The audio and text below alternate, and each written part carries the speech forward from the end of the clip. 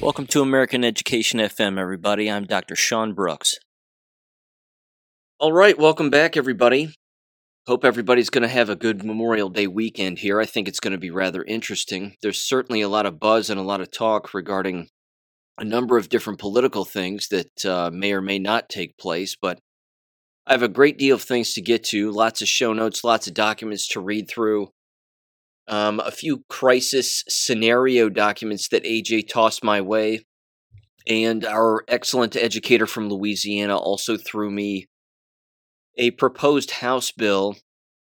I believe it is 472, if I'm not mistaken here, and it is rather suspicious when it comes to the state of education, and she asked me for my analysis on it, and we have a very similar take. And I really think that they're preparing for the Department of Education to not exist. And it also seems that within this document, what they're asking for, or certainly scheming to have exist, is a national database that basically has no oversight. This, again, specifically has to do with licensure and teacher certification and things of that nature, but it's more big government, which means it would be infiltrated very easily by endless entities and endless individuals, which would probably lead to more degenerate professional development and, frankly, just full-blown communism, if not Bolshevism, right down to it. So I want to get to those a little bit later, too. But first of all, I know that there's been a lot of posts, and I put them in the war video about individuals in the Senate, again, at least a dozen, if not 24 of them, receiving sort of their satellite phones, I guess. There's a lot of talk out there that they're going to be spending the weekend with their families in undisclosed locations, if not inside of bunkers, believe it or not. This is a rumor that's going around, and that it's quite possible that the reinstatement of Donald Trump is rather imminent, although who's to really say regarding any of that? I think it's interesting. It's an interesting rumor. But it does bring about the question as to why those senators would get those satellite phones. Seems rather strange. It may not be for that reason, but it may be for something else. And it may be, again, for some crisis scenario that's going to be peddled to the public as being real when in fact it won't be. Either way, when it comes to long weekends like this, where a lot of people are traveling and a lot of people are together and family members or friends are together, heads on a swivel, without a doubt. Certainly, again, make sure you're carrying a piece if you don't already. And I would personally avoid large areas, but that's just me. So there you go. I just wanted to throw that out there. I'll get into a few, again, more related documents a little bit later in this episode of things that they've, of course, published in the past and done in the past when it comes to these crisis scenarios. And as we know, I mean, they planned out the COVID stuff well in advance, which, again, a lot of these documents lay out, which is remarkably frightening. Either way, let me see. I wanted to mention this, too. You may recall a long time ago, I mentioned that I did an interview/talk with Von Miller from the America Happens channel on Rumble, or the America Happens network. Apparently, that has now aired. So it either aired, Wednesday, if memory serves, but that is on the America Happens channel on Rumble if you're interested in checking that out. I'll fully admit it's not the best talk I've ever given. It was later at night. I was pretty tired. I didn't know what the line of questioning was going to be. I thought we would be able to talk about the jabs and how that's destroying American education, but it turned out to just be basically questions about, my time as a school teacher, what I witnessed, and how they cover up their own degenerate behavior, and they cover for one another and their criminal organizations, et cetera, et cetera. And that was pretty much the basis of the talk, but it's not really edited either. It has it listed as being a 4-hour conversation when in fact it's just a 2-hour conversation. So halfway through, it just repeats itself. And there you go. But if you're interested in watching that, I'm not going to stop you. Go for it. I wanted to mention this too. Jesse James and Sandy tossed this my way from Michigan. I thought this was rather interesting and disturbing at the same time. This is from the Michigan Immigrant Rights Center, and it is titled, Drive Safe, capital SAFE, Safety, Access, Freedom, and Economy Bill, or bills, rather. Senate Bills 433, 434, and House Bills 4835 and 4836. The Michigan Immigrant Rights Center Legislative Alert. Let's see. It says on May 11th of 2021, those Senate bills and House bills, also known as the Drive Safe Access bills, were introduced in the Michigan State Legislature, and the bills are sponsored by the following legislatures. There they are. All Democrats, shocking. And here's a summary of it. It says the bills would make non-commercial Michigan driver's licenses and state identification cards available to applicants who do not have proof of U.S. citizenship or immigration status. Not good. It says the bills eliminate the legal presence, quote-unquote, requirement for standard licenses, and they would specify types of documentation allowable for proving Michigan residency and identity. This bill would modify the section of the Michigan Vehicle Code relating to driver's licenses, and the other would modify the section relating to state identification cards. The bills would forbid discrimination against and heightened police scrutiny of individuals holding standard licenses issued under the new section of the law, unquote. It goes on, as you would expect, but we know what this also means. It means that it would give illegals the right to vote. Because as long as they have a state-issued driver's license or an identification card, that's all they need to vote. Which means it's a workaround and a backdoor implementation of allowing illegals to vote in Michigan. I'm telling you what, the people proposing this, all right, let's see, Senator Chang, shocking, Senator Brinks, Representative Koopa, and Representative Hood. These people should be hung for treason, because that's what this is. Again, giving illegals driver's licenses without the ability to drive, but state-issued identification cards so that they can vote. This is treason. This stuff drives me up the wall. It really does. I cannot stand it. These people are working against the best interests of the legal citizens of the United States. Seems like that's against the law. Just at face value, it seems like it's against the law. Absolutely disgusting. Okay. Let me get to this first. This is directly from Louisiana, and our educator in Louisiana, who will remain anonymous, has been a guest on the show. Can't wait to have her back on when she's out of the business to describe some of the other things that she saw going on. But she tossed this House bill my way, and it's House Bill number 472 by Representative Mincy. I'm saying that right. And this representative used to be a Democrat for the most part, certainly for a number of years, and then all of a sudden changed his party to a Republican. Now, I don't trust either party, and I certainly don't trust somebody who changes sides, so to speak. That seems a bit odd. Either way, this particular bill, I'm just going to give you my overall summary first before I read through it. It's only 2 pages long. It's not long, and they even bring up some concerns with it, some serious concerns. But if we can anticipate at some point the Federal Department of Education ceasing to exist, we know that the enemy wants something in place, and in its place. In my opinion, this will create a Bolshevik-style committee that is an interstate committee, by the way. So, ultimately, Louisiana would be forfeiting their individuality as a Department of Education and giving up all of their power, so to speak, to an interstate conglomerate that is contractually obligated to work with one another, to where essentially they get to select particular teachers and the certification that they have, and whether it's valid or not, and whether or not they have reciprocity. And then, unfortunately, it creates a number of other things, which I don't think that they're mentioning in the bill, but it certainly sets up the opportunity for them to push forth any outside ideology basically, that they would want to be implemented at the local level and then across numerous states. Now, that, of course, is communism, and then if you don't play ball, they'll come after you and they'll put restrictions on your license, and ultimately that's what I see happening here. So they refer to it again as a compact, which is a contract. So here we go. It says, what does the bill do, or what the bill does? It says it requires the Louisiana Department of Education to join a national compact for teachers' certification, quote unquote, sight unseen.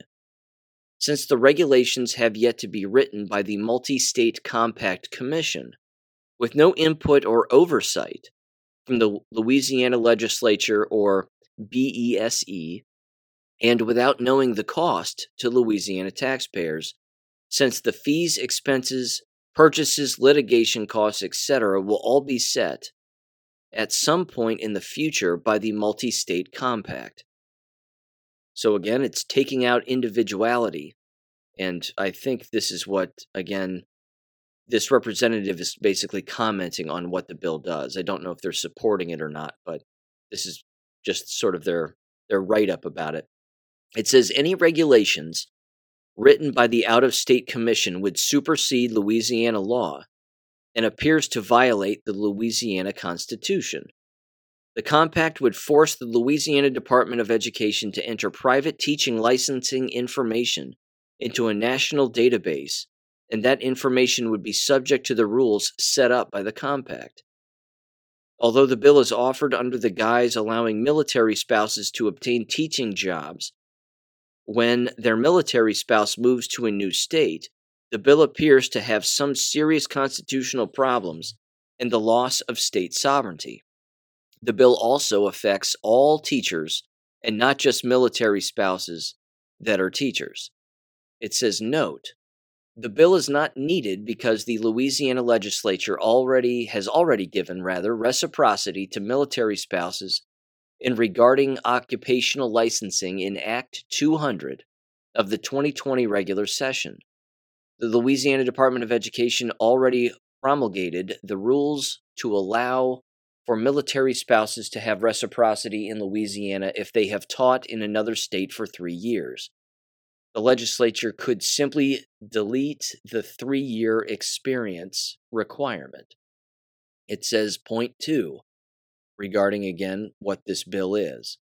It says, according to an interview in May of 2022 with Philip Rogers of the National Association of State Directors of Education and Certification, the state compact for teaching licensing first began as part of the Obama administration. Red flag. Big red flag right there. It says, Philip Rogers, the federal government's he said, quote, the federal government's very interested in the development of interstate agreements. This is the only issue I think the Obama administration and the current administration agreed on. In the Obama administration, I worked with Jill Biden, Joe Biden's wife, and Michelle Obama's office. Both of them were very involved in the issue as it relates to spouses of military personnel.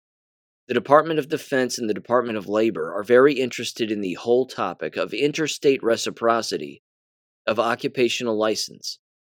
The process of creating interstate compacts is under review now by the feds. The Council on the State Governments manages all of these compacts, and so they're managing ours as well, unquote. Philip Rogers then went on and said, number 1, you're asking about national education policy. States, quote unquote, is in our name, and we've talked so far about interstate agreements, not national agreements. And I very loosely refer to our clearinghouse as a national database, but I will never say that in front of our members. It's an interstate database. Words are important. It says, point 3 of this bill, specific concerns with HB 472. It creates a joint public agency in another state with a group of other states, and we do not know which other states, to dictate how the Louisiana Department of Education handles some parts of teachers' certification. In other words, Louisiana is entering into a contract, even though we do not know the identity of the other parties yet, nor do we know what the terms of the contract will be because they have not been written. But the contract will be binding on Louisiana. Then it says point B, it interferes with state sovereignty that is established under the Louisiana Constitution and allows this unelected, unaccountable group with offices in other states to, at some point in the future, write regulations that will promulgate uniform rules to implement and administer this compact, to license Louisiana teachers, and these regulations and rules shall have the force and effect of law, rather. It says even though the legislator never votes on them. Again, this is not good. This is not good. This would create, well, again, let me put it this way. The business is crumbling, so in the end this won't matter, because all this is designed to do really is frustrate even more people and push more people out of the business. That's sort of my overall umbrella comment on this entire thing. There's no way this is going to be inviting for anybody wanting to be a school teacher, because they're going to say to themselves, wait a minute, I have to jump through another hoop now to be a school teacher. Maybe I have to take diversity, equity, and inclusion training now. Maybe that has to be mandatory across numerous states now. You see, this is the slippery slope of communism. This is the slippery slope of degenerate behavior. This is the slippery slope of Bolshevism. Because again, if someone holds licensure and they do the right thing, like say, I don't know, be a whistleblower, and point out all of this degenerate behavior. If the degenerate behavior is sanctioned and completely allowed by the committee and by these interstate compacts, that whistleblower, theoretically, in the eyes of people like who would be on this commission, wouldn't be a whistleblower. Again, take what just happened in Congress last week with it was either 3 or 4 FBI agents who were whistleblowers regarding what's going on in the FBI. You had the Democrat side, so to speak, sitting on the dais, not calling these guys whistleblowers. They were saying they're not whistleblowers. You're not really a whistleblower. You're just a disgruntled employee, and you didn't want to do what you were told to do, and you're just a disgruntled employee. What do you think a state compact, an interstate compact, which is a commission on education regarding licensure and 1,000 other things, would end up doing with someone who is a real whistleblower? They'd spit in their face. Again, more government is a bad idea, but is always a bad idea. But what people have to understand is that the destruction of every institution is the plight of the Marxist. That's what they're interested in. They aren't interested in replacing it with anything that's better or more simple, and of course eliminating jobs and positions in the process that are completely useless. They're interested in making more government jobs to outnumber the individual, to then either brainwash the individual who's dumb enough to comply, or at the very least push out all of the morally sound human beings from any line of work whatsoever. And I think that's exactly what this is doing. It says this is their point C of their specific concerns with the bill, and they are beyond valid. It says, once this unelected, unaccountable, out-of-state commission writes the regulations, they supersede the laws passed by the legislature or the rules passed by BESE.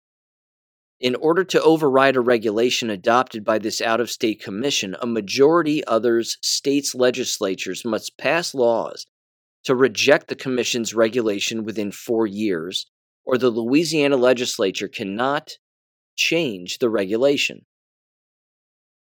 It says that are binding on all of the states. It's globalism. It's globalism within our own country. Again, superseding state law, superseding local oversight or local law. It's a nightmare. It says, note, this bill says that the compact is intended quote unquote, to state sovereignty in the regulation of the teaching profession, but then proceeds to use the rest of the pages of the bill listing actual ways that it does violate state sovereignty by superseding the laws passed by the legislature and requiring the governor of the Louisiana courts to violate state sovereignty in favor of the compact as well. And then it has points D, E, F, G, H, I, J, and K. Let me read through these quickly. They are disturbing. Point D, it says unknown cost to Louisiana taxpayers. The fiscal note shows that we have no idea how much this will cost the taxpayers, but the Commission can borrow, accept, or contract for services of personnel, including non-governmental organizations. This is the Zuckerberg or a tech company who will have control over our teachers' data. Question mark, question mark, question mark.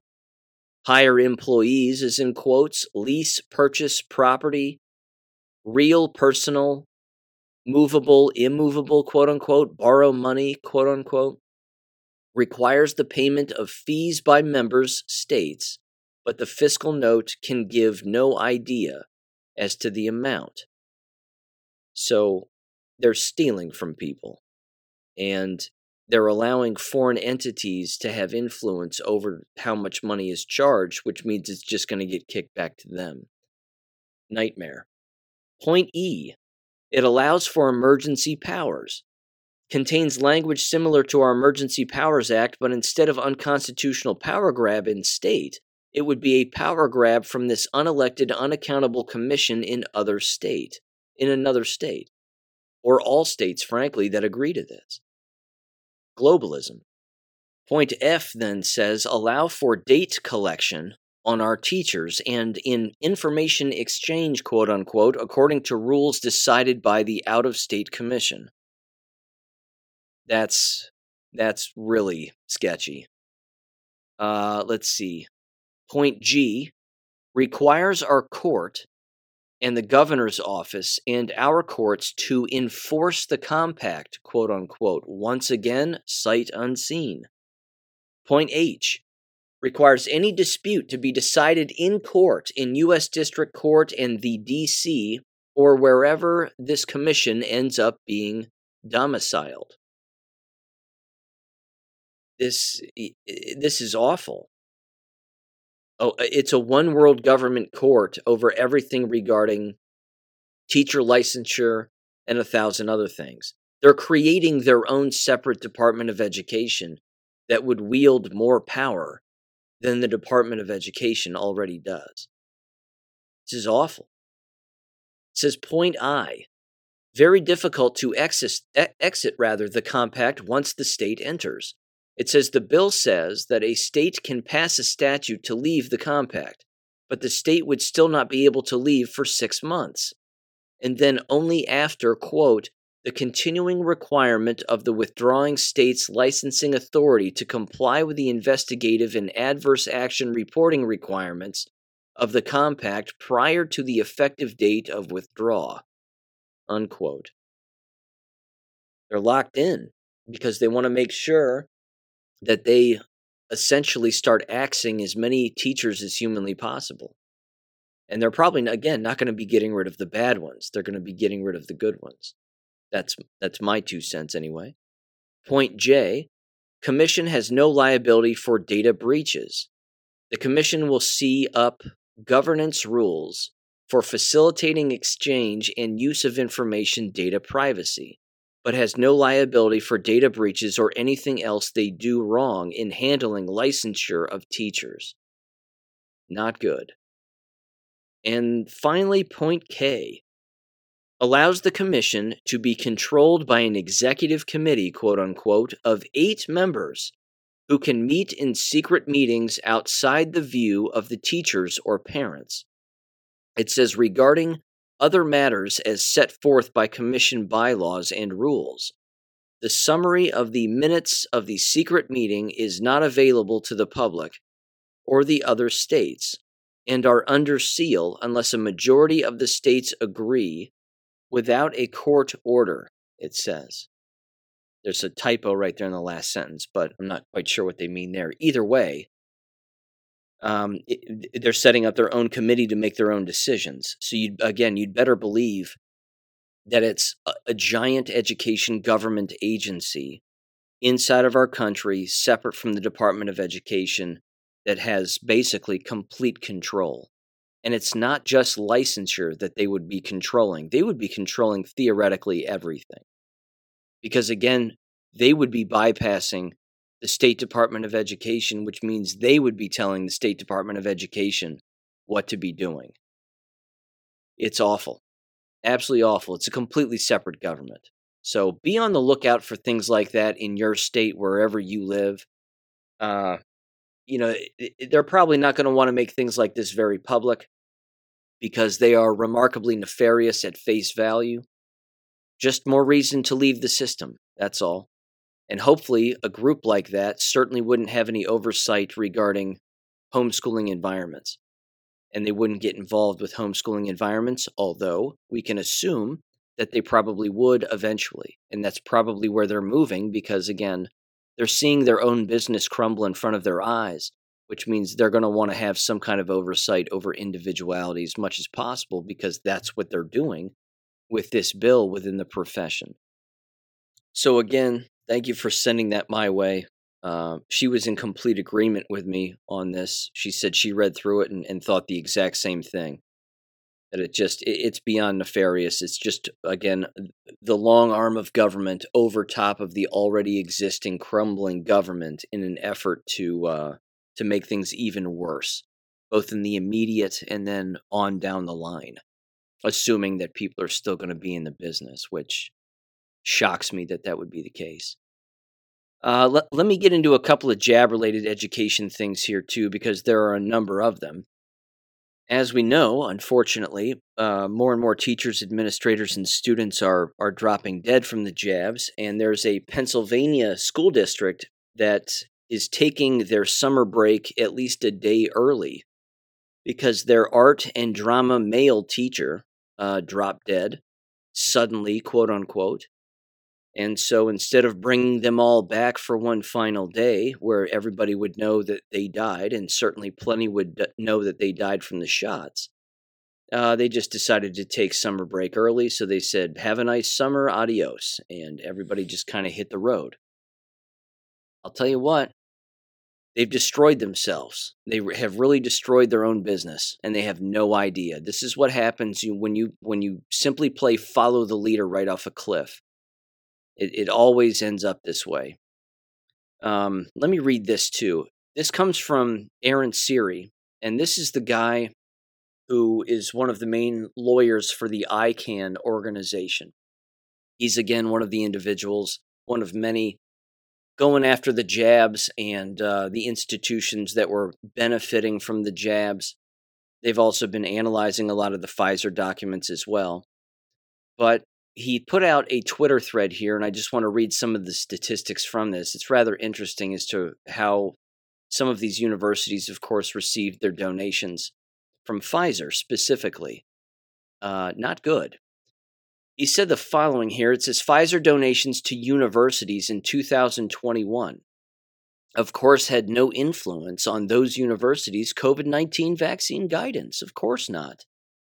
Rutgers State University, they received $1,944,101 from Pfizer. John Hopkins received $923,525. Boston University, $914,500. University of New Mexico, $900,000. University of California, $612,000 and change. Purdue University, $563,000 and change. It then says Pfizer donations to hospitals in 2021, of course, had no influence on those hospitals' COVID-19 vaccine guidance. The Mayo Clinic got $802,000 and change. Cleveland Clinic got $591,000 and change from Pfizer.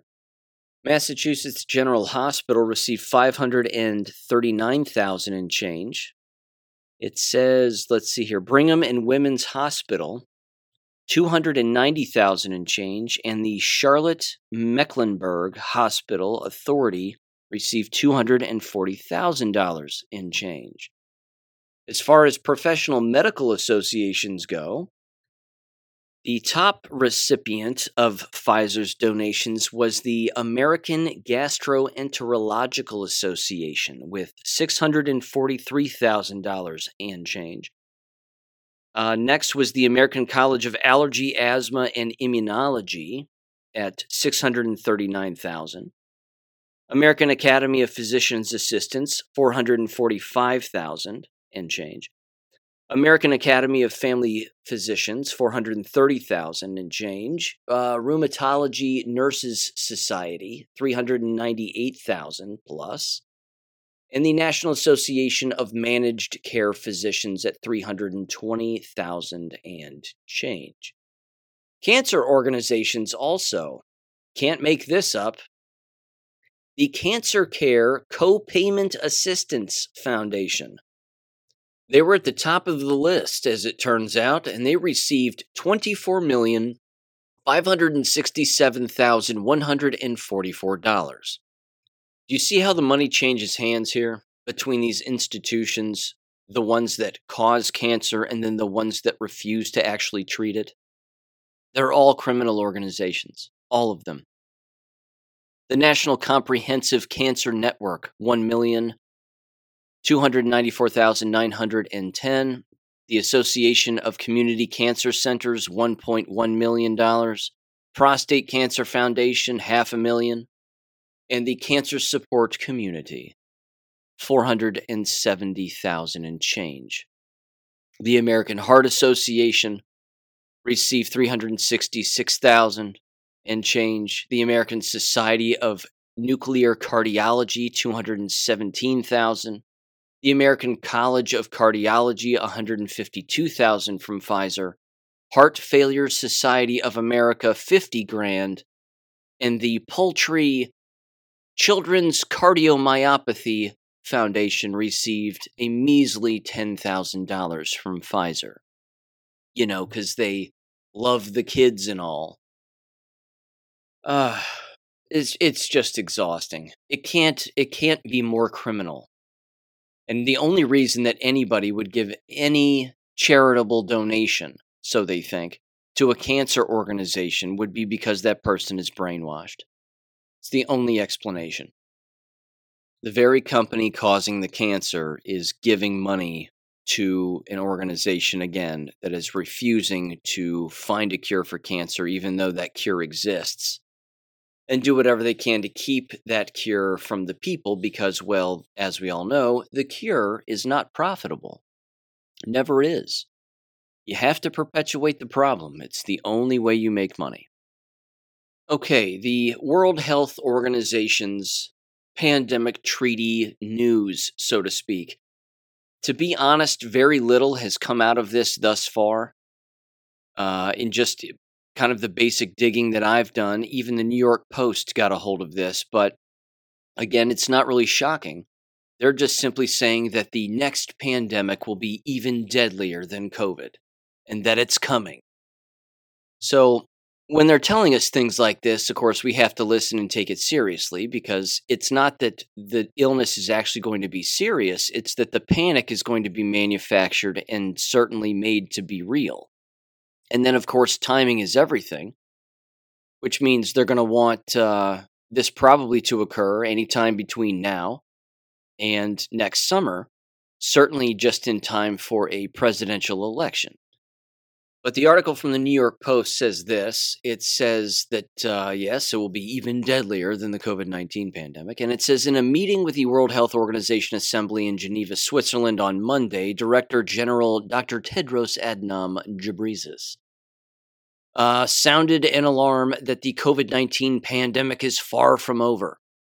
Quote, the threat of another variant emerging that causes new surges of diseases and death remains.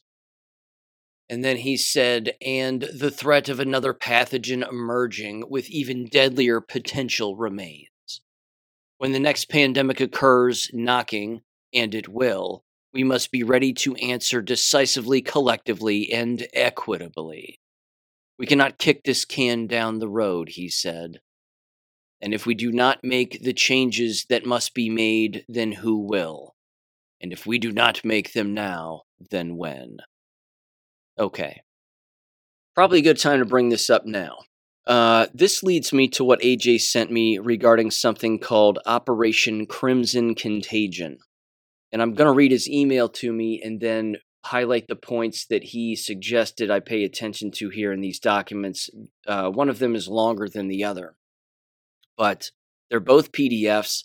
I'll put both of these PDFs on my website under the Government Documents tab. It'll be that first option when you click on that, and then it'll be the most recent document at the bottom of that list. But he said, "Hey, Sean, I'm attaching 2 documents that describe the Crimson Contagion Conference in 2019. Planning began early in 2019, and the big virtual conference was held sometime in July or August of 2019 before the public heard about COVID. The first link is to a big New York Times PDF of a HHS report on the conference. Pages 13 and 14 give you an idea as to the participants around the country. Chicago Public Health seems to be one of the key local players in all of this." Now, in this Chicago document, I want to read through some of these slides. It's not long. There are 18 slides, and they're not very big. And I may not read through all of them, but it's titled "Healthy Chicago" from the Chicago Department of Public Health. And again, it is also titled "Public Health Preparedness Successes. Operation Crimson Contagion Closed POD Exercise Media Campaign." Here's the agenda. It says Public Health Emergency Preparedness and Response Overview, the CDPH's role in Operation Crimson Contagion, and then the media campaign / public awareness. The overview from the public awareness section here says Public Health Emergencies Preparedness and Hospital Preparedness Program, Preparedness Vision, a well-prepared and resilient Chicago. Yes, that's right. When we think of well-prepared and resilient, Chicago immediately comes to mind. I'm kidding. Preparedness Mission. We help the city of Chicago prepare for, respond to, and recover from emergencies in order to protect the public's health and minimize adverse effects on residents, visitors, and the healthcare system. What about all the crime there? If they only cared more about the crime than they do fake illnesses, they could clean up that city in an instant, maybe. Who knows? Values. And they have values, ladies and gentlemen. Accountability, efficiency, effectiveness, collaboration, credibility, and integrity. And then they have a giant Venn diagram. And this is on page 5 of this 17-page PDF. It's awful.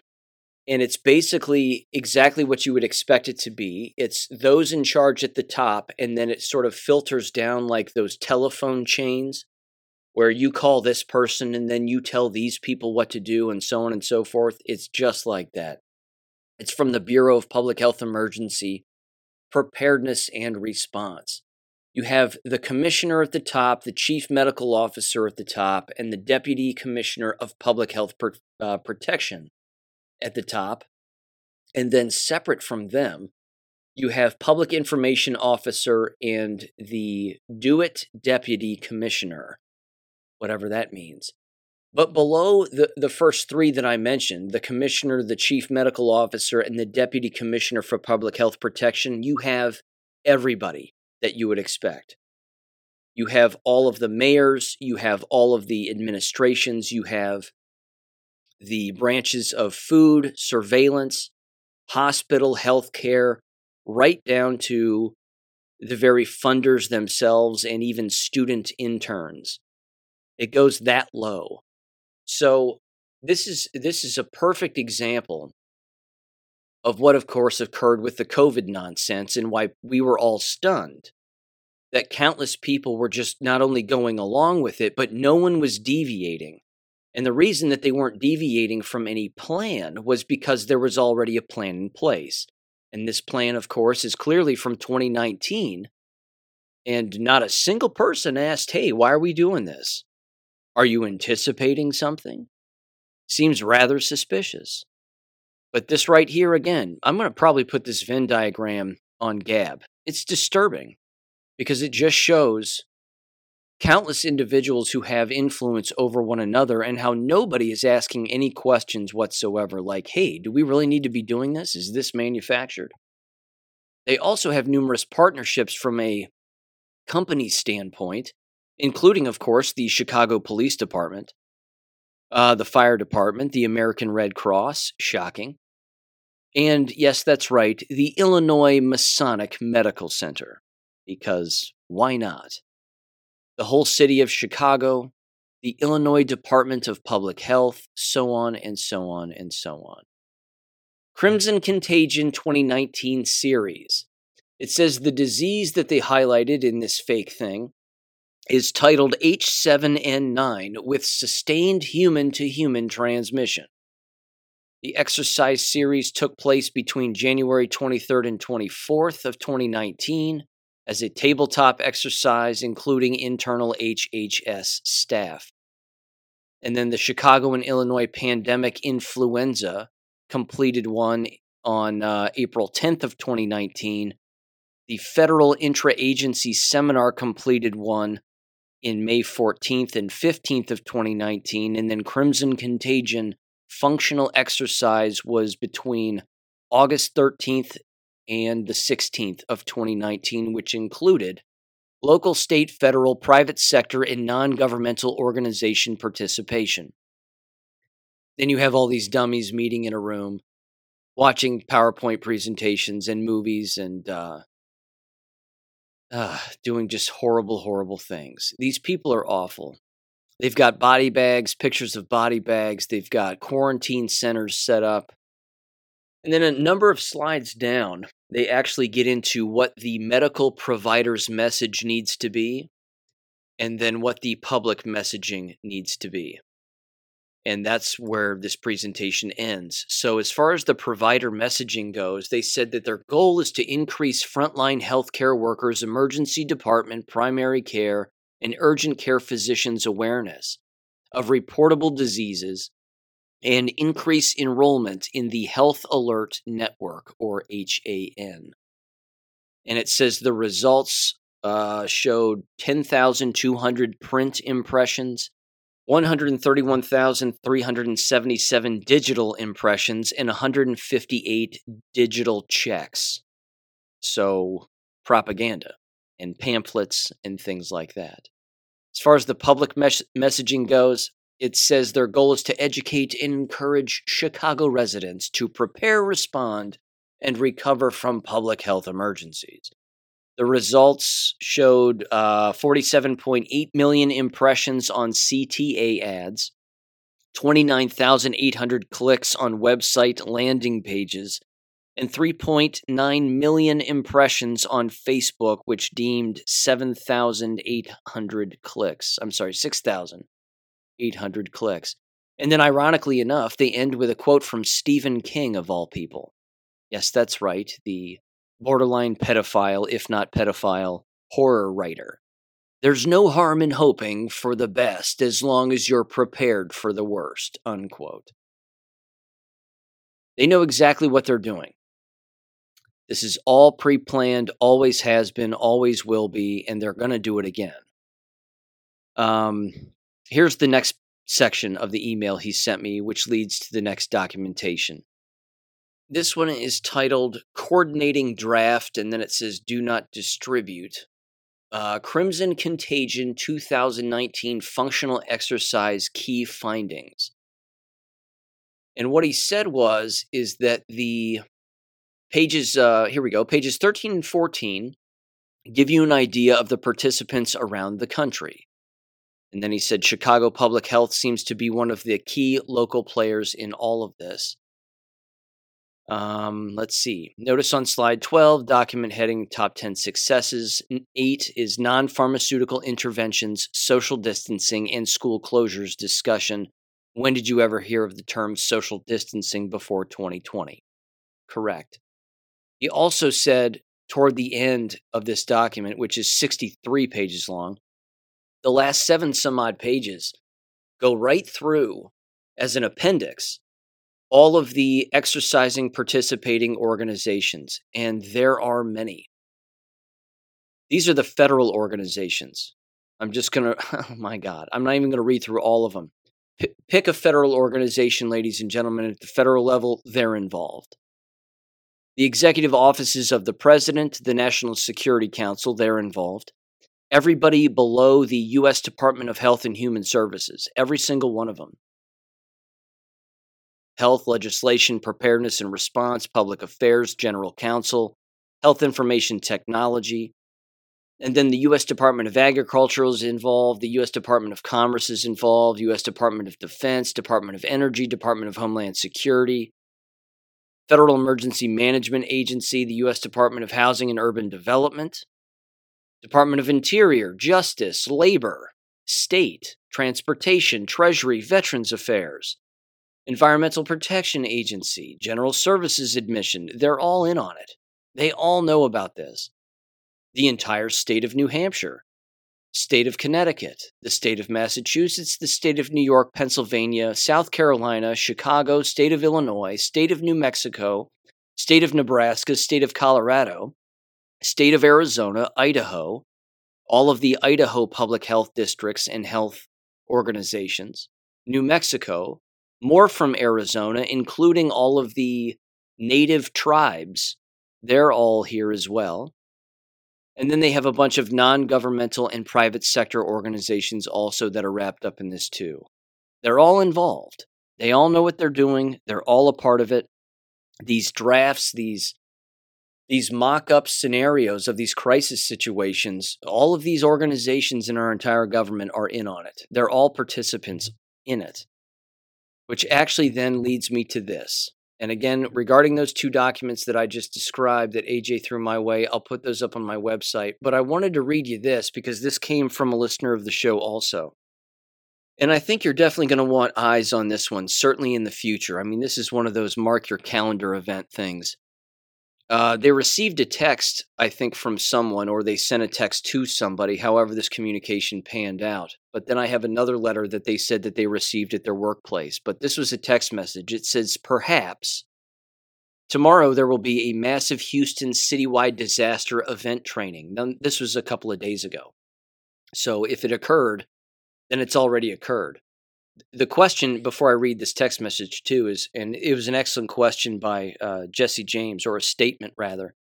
He said one of the things that they'll do, of course, is they'll take these crisis scenarios and these manufactured situations, and they'll tape them in advance, and then they'll air them to the public at a later date to basically try to prove to the public, hey, look, this is going on right now, this happened right now, when in fact, it was a training event that happened weeks, if not months before. And that's certainly one of the things that people have to keep in mind. Unfortunately, they see things on television and they think that they happen that day, and then they also think that they are real, when in fact, both things are false in many cases. They don't actually happen that day. They're taped in advance, and maybe the footage is all spliced together to make it look like it's happening on the same day when it's not. Either way, they continued with this text message, and they said, my dad is a part of it, and the federal government is involved.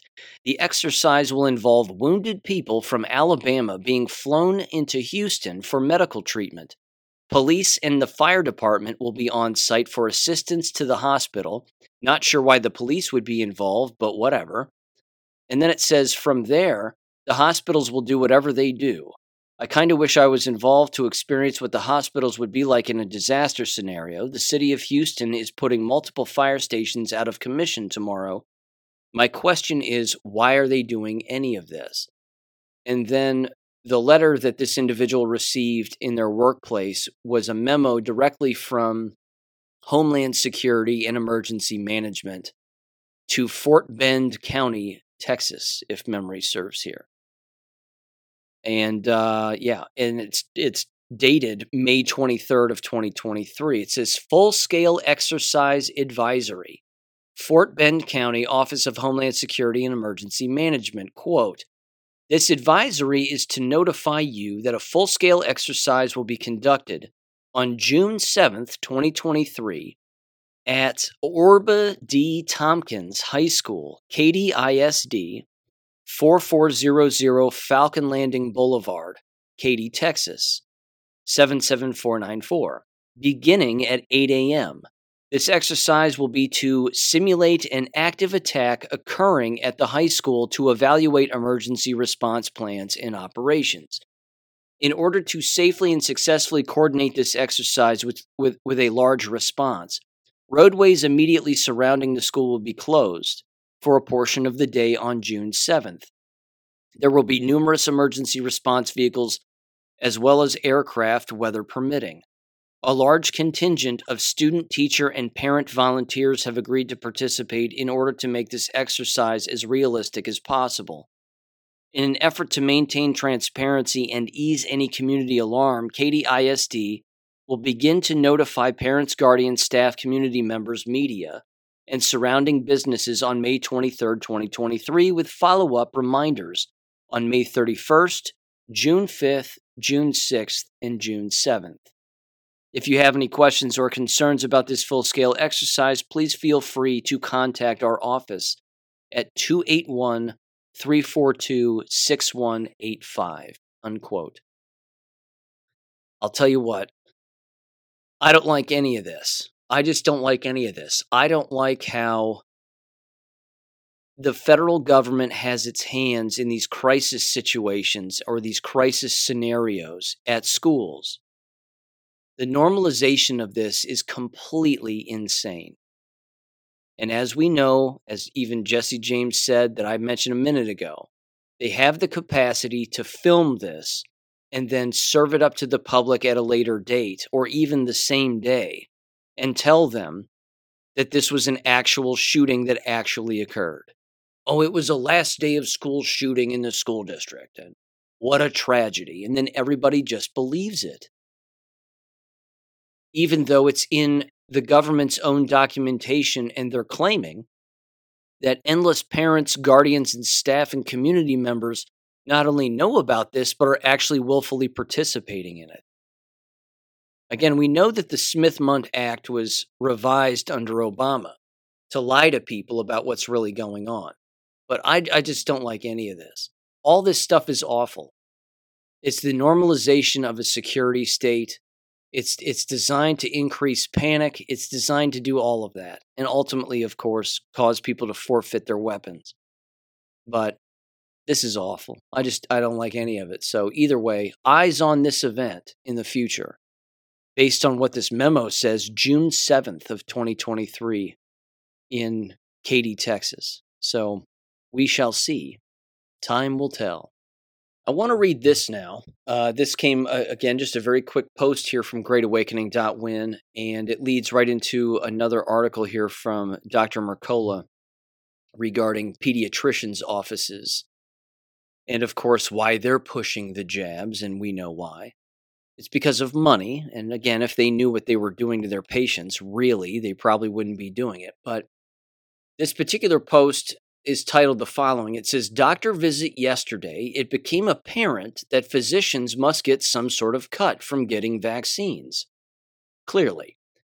It says, "Very first thing doctor did was attempt to sell me on taking the pneumonia vaccine. They must be suffering financially from losing the COVID jab monetary incentives." They then said, quote, "The minute he walked in the door, he said, quote, 'Before we discuss your issue, let me talk to you about getting this vaccine,' unquote. He knew immediately from the look on my face that wasn't happening. I don't recall ever having such a push on vaccines before this whole COVID BS," unquote. Again, it's clearly an open red flag for anybody to see that these individuals pushing any jab whatsoever going forward here have lost the plot. They have no idea what they're doing. They're completely out to lunch. And people have got to stay away from these individuals. Here's the article here from Dr. Joseph Mercola from LouRockwell.com. It's titled, "Is This Why Pediatricians Push Vaccines?" It's a lengthy article, and I really just want to bounce around it a little bit. But it starts off and it says, "In April of 2023, I reported how primary care providers across the United States were bribed with incentive programs to coerce patients into getting the toxic COVID shot. Since there was no medical malpractice liability, doctors profited while patients risked their lives as participants in an unprecedented medical experiment, all while being lied to about the safety and effectiveness of these injections. And it goes on and on. One of the major subsections here says pediatricians are financially incentivized to vaccinate. It says, as it turns out, doctors have been financially incentivized to vaccinate children for a long time. According to a 1999 JAMA Pediatrics article, the average patient load of an American pediatrician is 1,546, although the numbers of patients was significantly higher in less populated areas and solo practices. Of these, 8.3% were younger than 1 year old, 9.5 were 1 year old, and 8.6 were 2 years old. That means approximately 26.4% of the average pediatrician's patients were 2 years old and younger. More recent data published in 2021 shows that 75% of pediatricians have between 1,000 and 1,800 patients, and 21% have around 1,200 patients. Most practices, 65%, are in the 1,000 to 1,500 range. It says, as shown in the 2016 Provider Incentive Program document from Blue Cross Blue Shield, which I read here on the show, pediatricians were getting $400 for each pediatric patient that completed all the 10 vaccinations listed, 25 doses in all, before their second birthday. It then says, how much money is at stake? It says the math from there is pretty straightforward, although keep in mind that we're dealing with presumed averages and aged statistics here. It says just multiply the number of patients under age 2 times $400. Using the average statistics from 1999, if a pediatrician has 1,000 patients, 264 can be expected to be 2 years old or younger. If all are fully vaccinated, the pediatrician would be eligible for a $105,600 year-end bonus. And then they again show that document that I read here on the show. Another subsection of the article says why pediatricians become adversaries. It says anytime financial incentives are a part of the equation, one can reasonably assume that the lure of self-enrichment will win. With tens of thousands of dollars at stake, pediatricians can easily be lured into complacency when it comes to digging deeper into the science. Another subsection says patients are bribed too. In addition to the financial incentives given to physicians, quote-unquote client and family incentives also exist.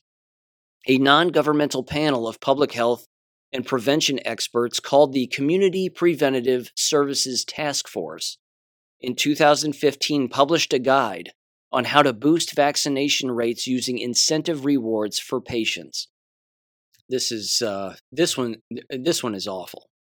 It says the task force was established by the U.S. Department of Health and Human Services in 1996 to, quote, develop guidance on which community-based health promotion and disease prevention intervention approaches work and which ones do not, based on available scientific evidence. As explained by the task force, they said the following, quote, the Community Preventative Services Task Force recommends client or family incentive rewards used alone or in combination with additional interventions to increase vaccination rates in children and adults. Client or family incentive rewards are used to motivate people to obtain recommended vaccinations.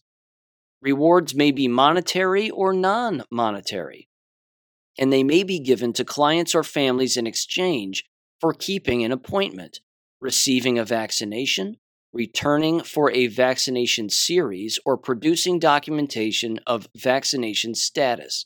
Rewards are typically small, e.g., food vouchers, gift cards, lottery prizes, and baby products, unquote.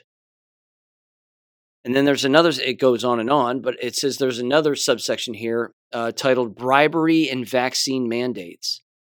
Says bribery is also par for the course when it comes to vaccine mandates. As detailed in a previous article, Pfizer paid undisclosed sums of front groups that advocated for COVID jab mandates, thereby hiding their conflict of interest.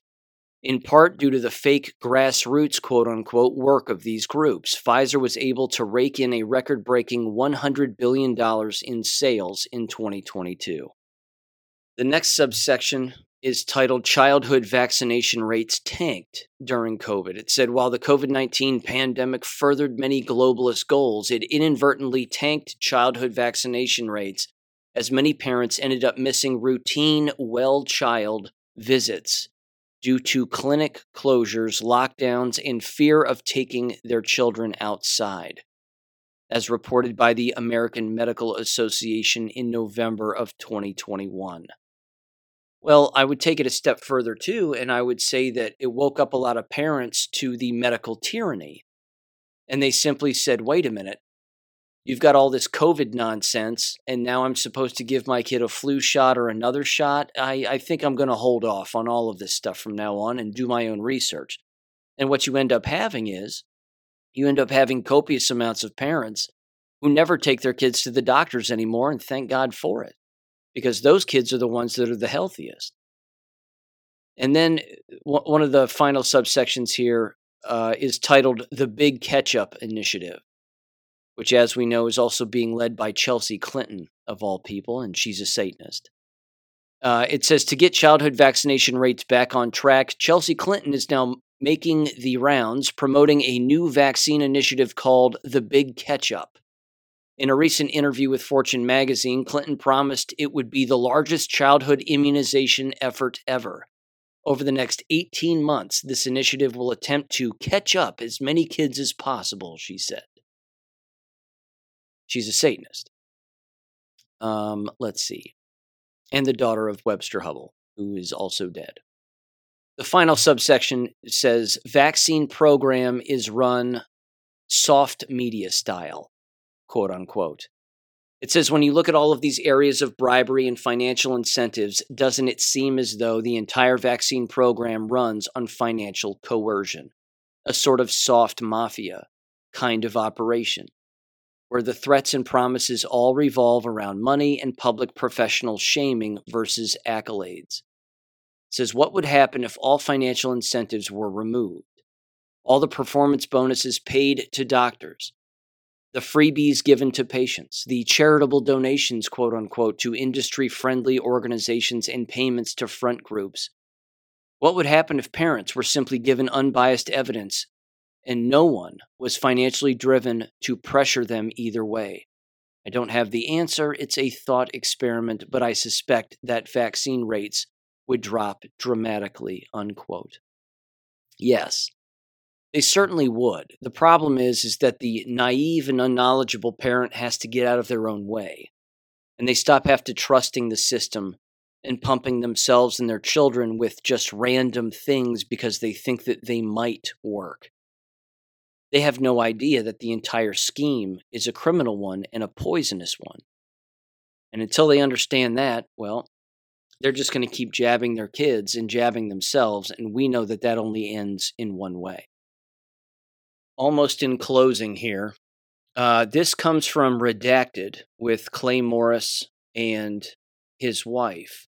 And this is from Lion of Judah at Liberty Mutual 8 on Twitter. And Sandy from Michigan just tossed this my way. It says, attention, the World Health Organization, Johns Hopkins University, and the Bill and Melinda Gates Foundation completed a new pandemic simulation back in October of 2022 in Belgium, Germany. It says, these are the same exact people who ran the Event 201, which was a pandemic simulation they ran for COVID 6 months before the real COVID pandemic hit.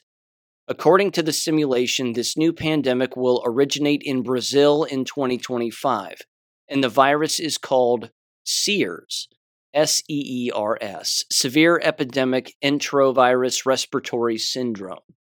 Reports in the simulation stated there'd be 1 billion cases worldwide with 20 million deaths, including 15 million children with countless millions left with paralysis.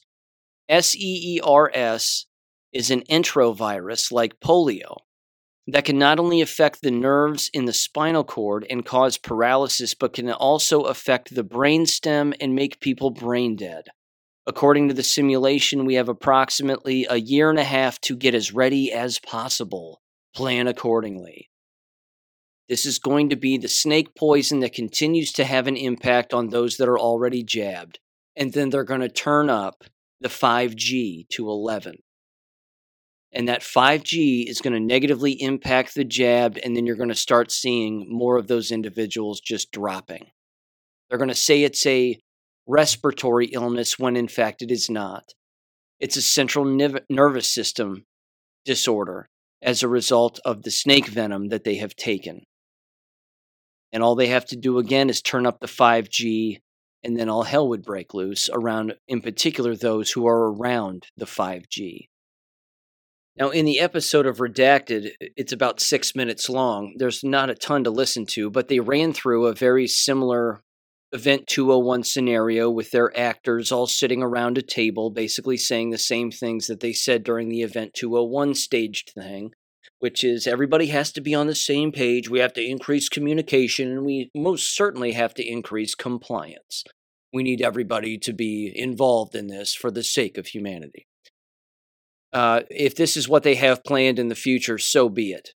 I personally think, again, you're going to see a massive divide in society, much like we saw with the COVID thing, only this time you're going to see it ramped up even more.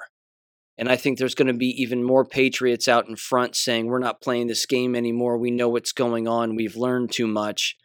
We're not going along with this. And they're using this, the enemy would be using this again, this SEERS syndrome, so to speak, as fictitious as it is. They would be using this to sow more division as much as humanly possible, to crush the economy, to destroy businesses. And if anybody's dumb enough to go along with it, well, you reap what you sow. So take that for what you want, but again, mass noncompliance is the only way forward here. We can't do what government wants us to do, no matter what fake scenarios they create and what horrible plans they have in the future.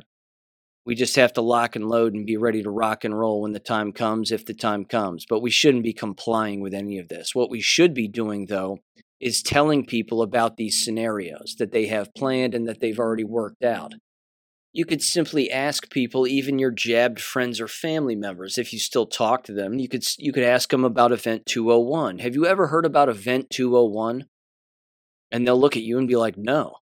And say, well, it was a planned scenario with actors and all these government organizations working together along with the Bill and Melinda Gates Foundation to simulate what it would be like to have a pandemic. And oh, by the way, that happened in 2019. Have you ever heard of Crimson Contagion, Operation Crimson Contagion? They'd go, no.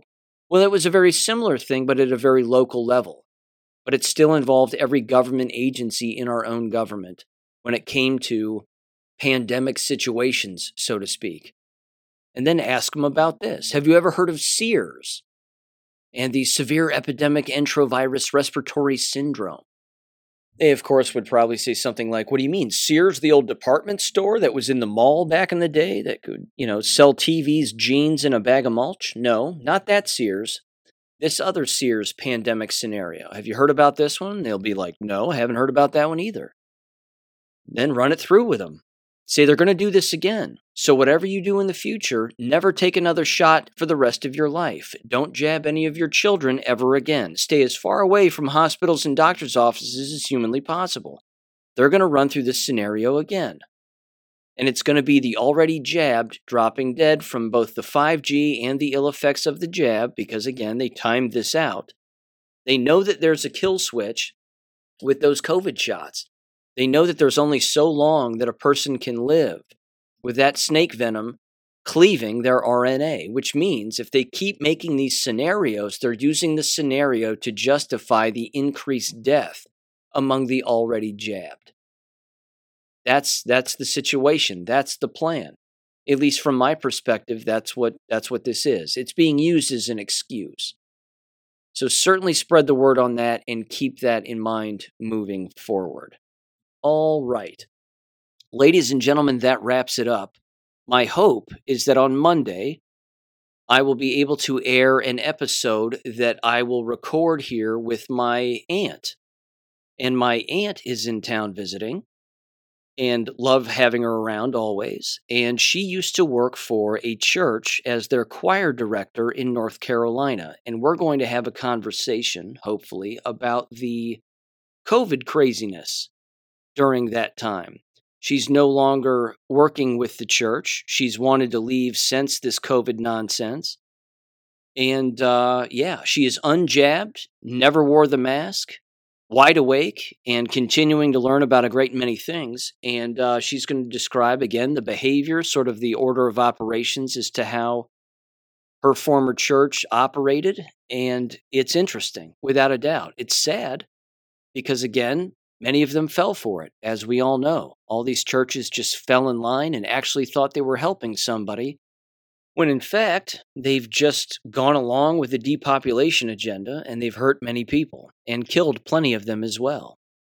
And they aren't making the connections necessarily. So there's that. Hopefully I can bring that episode to you again on Monday. With that said, have a good weekend. Have a safe weekend again. And I will catch you on Monday. Take care. Thank you for listening to American Education FM. Make sure and check out AmericanEducationFM.com for more information. Take care and God bless.